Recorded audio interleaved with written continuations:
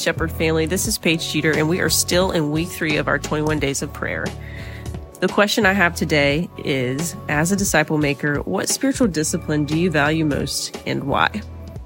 The short and very quick answer is hospitality. Hospitality in the Bible is what nurtures the bonds we have with one another and with those the Bible calls strangers. Before I move on, I wanted to ask this question. What comes to your mind when you think about hospitality? Take a minute and just think about it. There are so many things that came to my mind. Just the fact that I'm from the South, been here my whole life, and we're touted as being, big hospitality people down here, apparently. I thought about Biloxi and the casino industry down here, which is sometimes attached to that is sometimes a hospitality industry, which is mind blowing that word is attached to an industry. Other things that come to mind is entertaining at home, indulging various luxuries.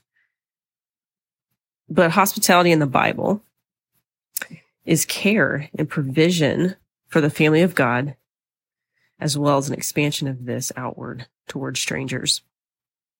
1 Peter 4 verse 9 says, "Be hospitable to one another without complaint."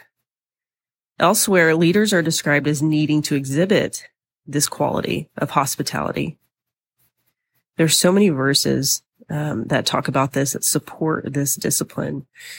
But I want to move to Matthew 10 verse 42.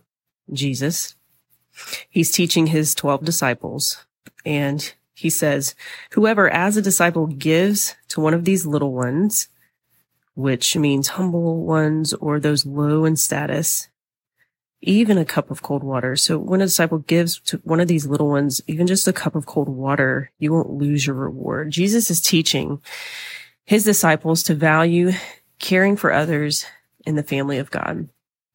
There are so many more verses that talk about this. Even in 3 John, he says that you do good to continue to show hospitality to the brethren. There are layers of history surrounding how much this quality was valued in the early church and how different this looks than the time that we live in. And there's also much to be said about how this expands to others outside of our church family. But instead of going all that, let's just settle on why. Why should we be hospitable? In Colossians 1:21 through 23, it says, "And although you were formerly alienated," or strangers, "hostile in mind, engaged in evil deeds, yet he has now reconciled you in his fleshly body through death in order to present you before him holy and blameless and beyond reproach.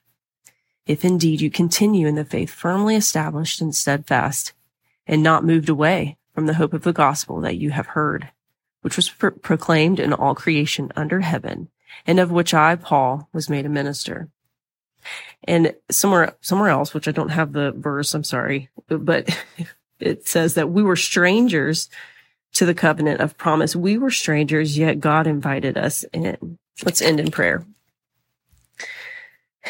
Lord, we are praying today that you would grow us as a church family to be people who personally sacrifice in order to offer whatever is needed for one another: beds, blankets, food, money, other provisions. God, will you grow us in your grace?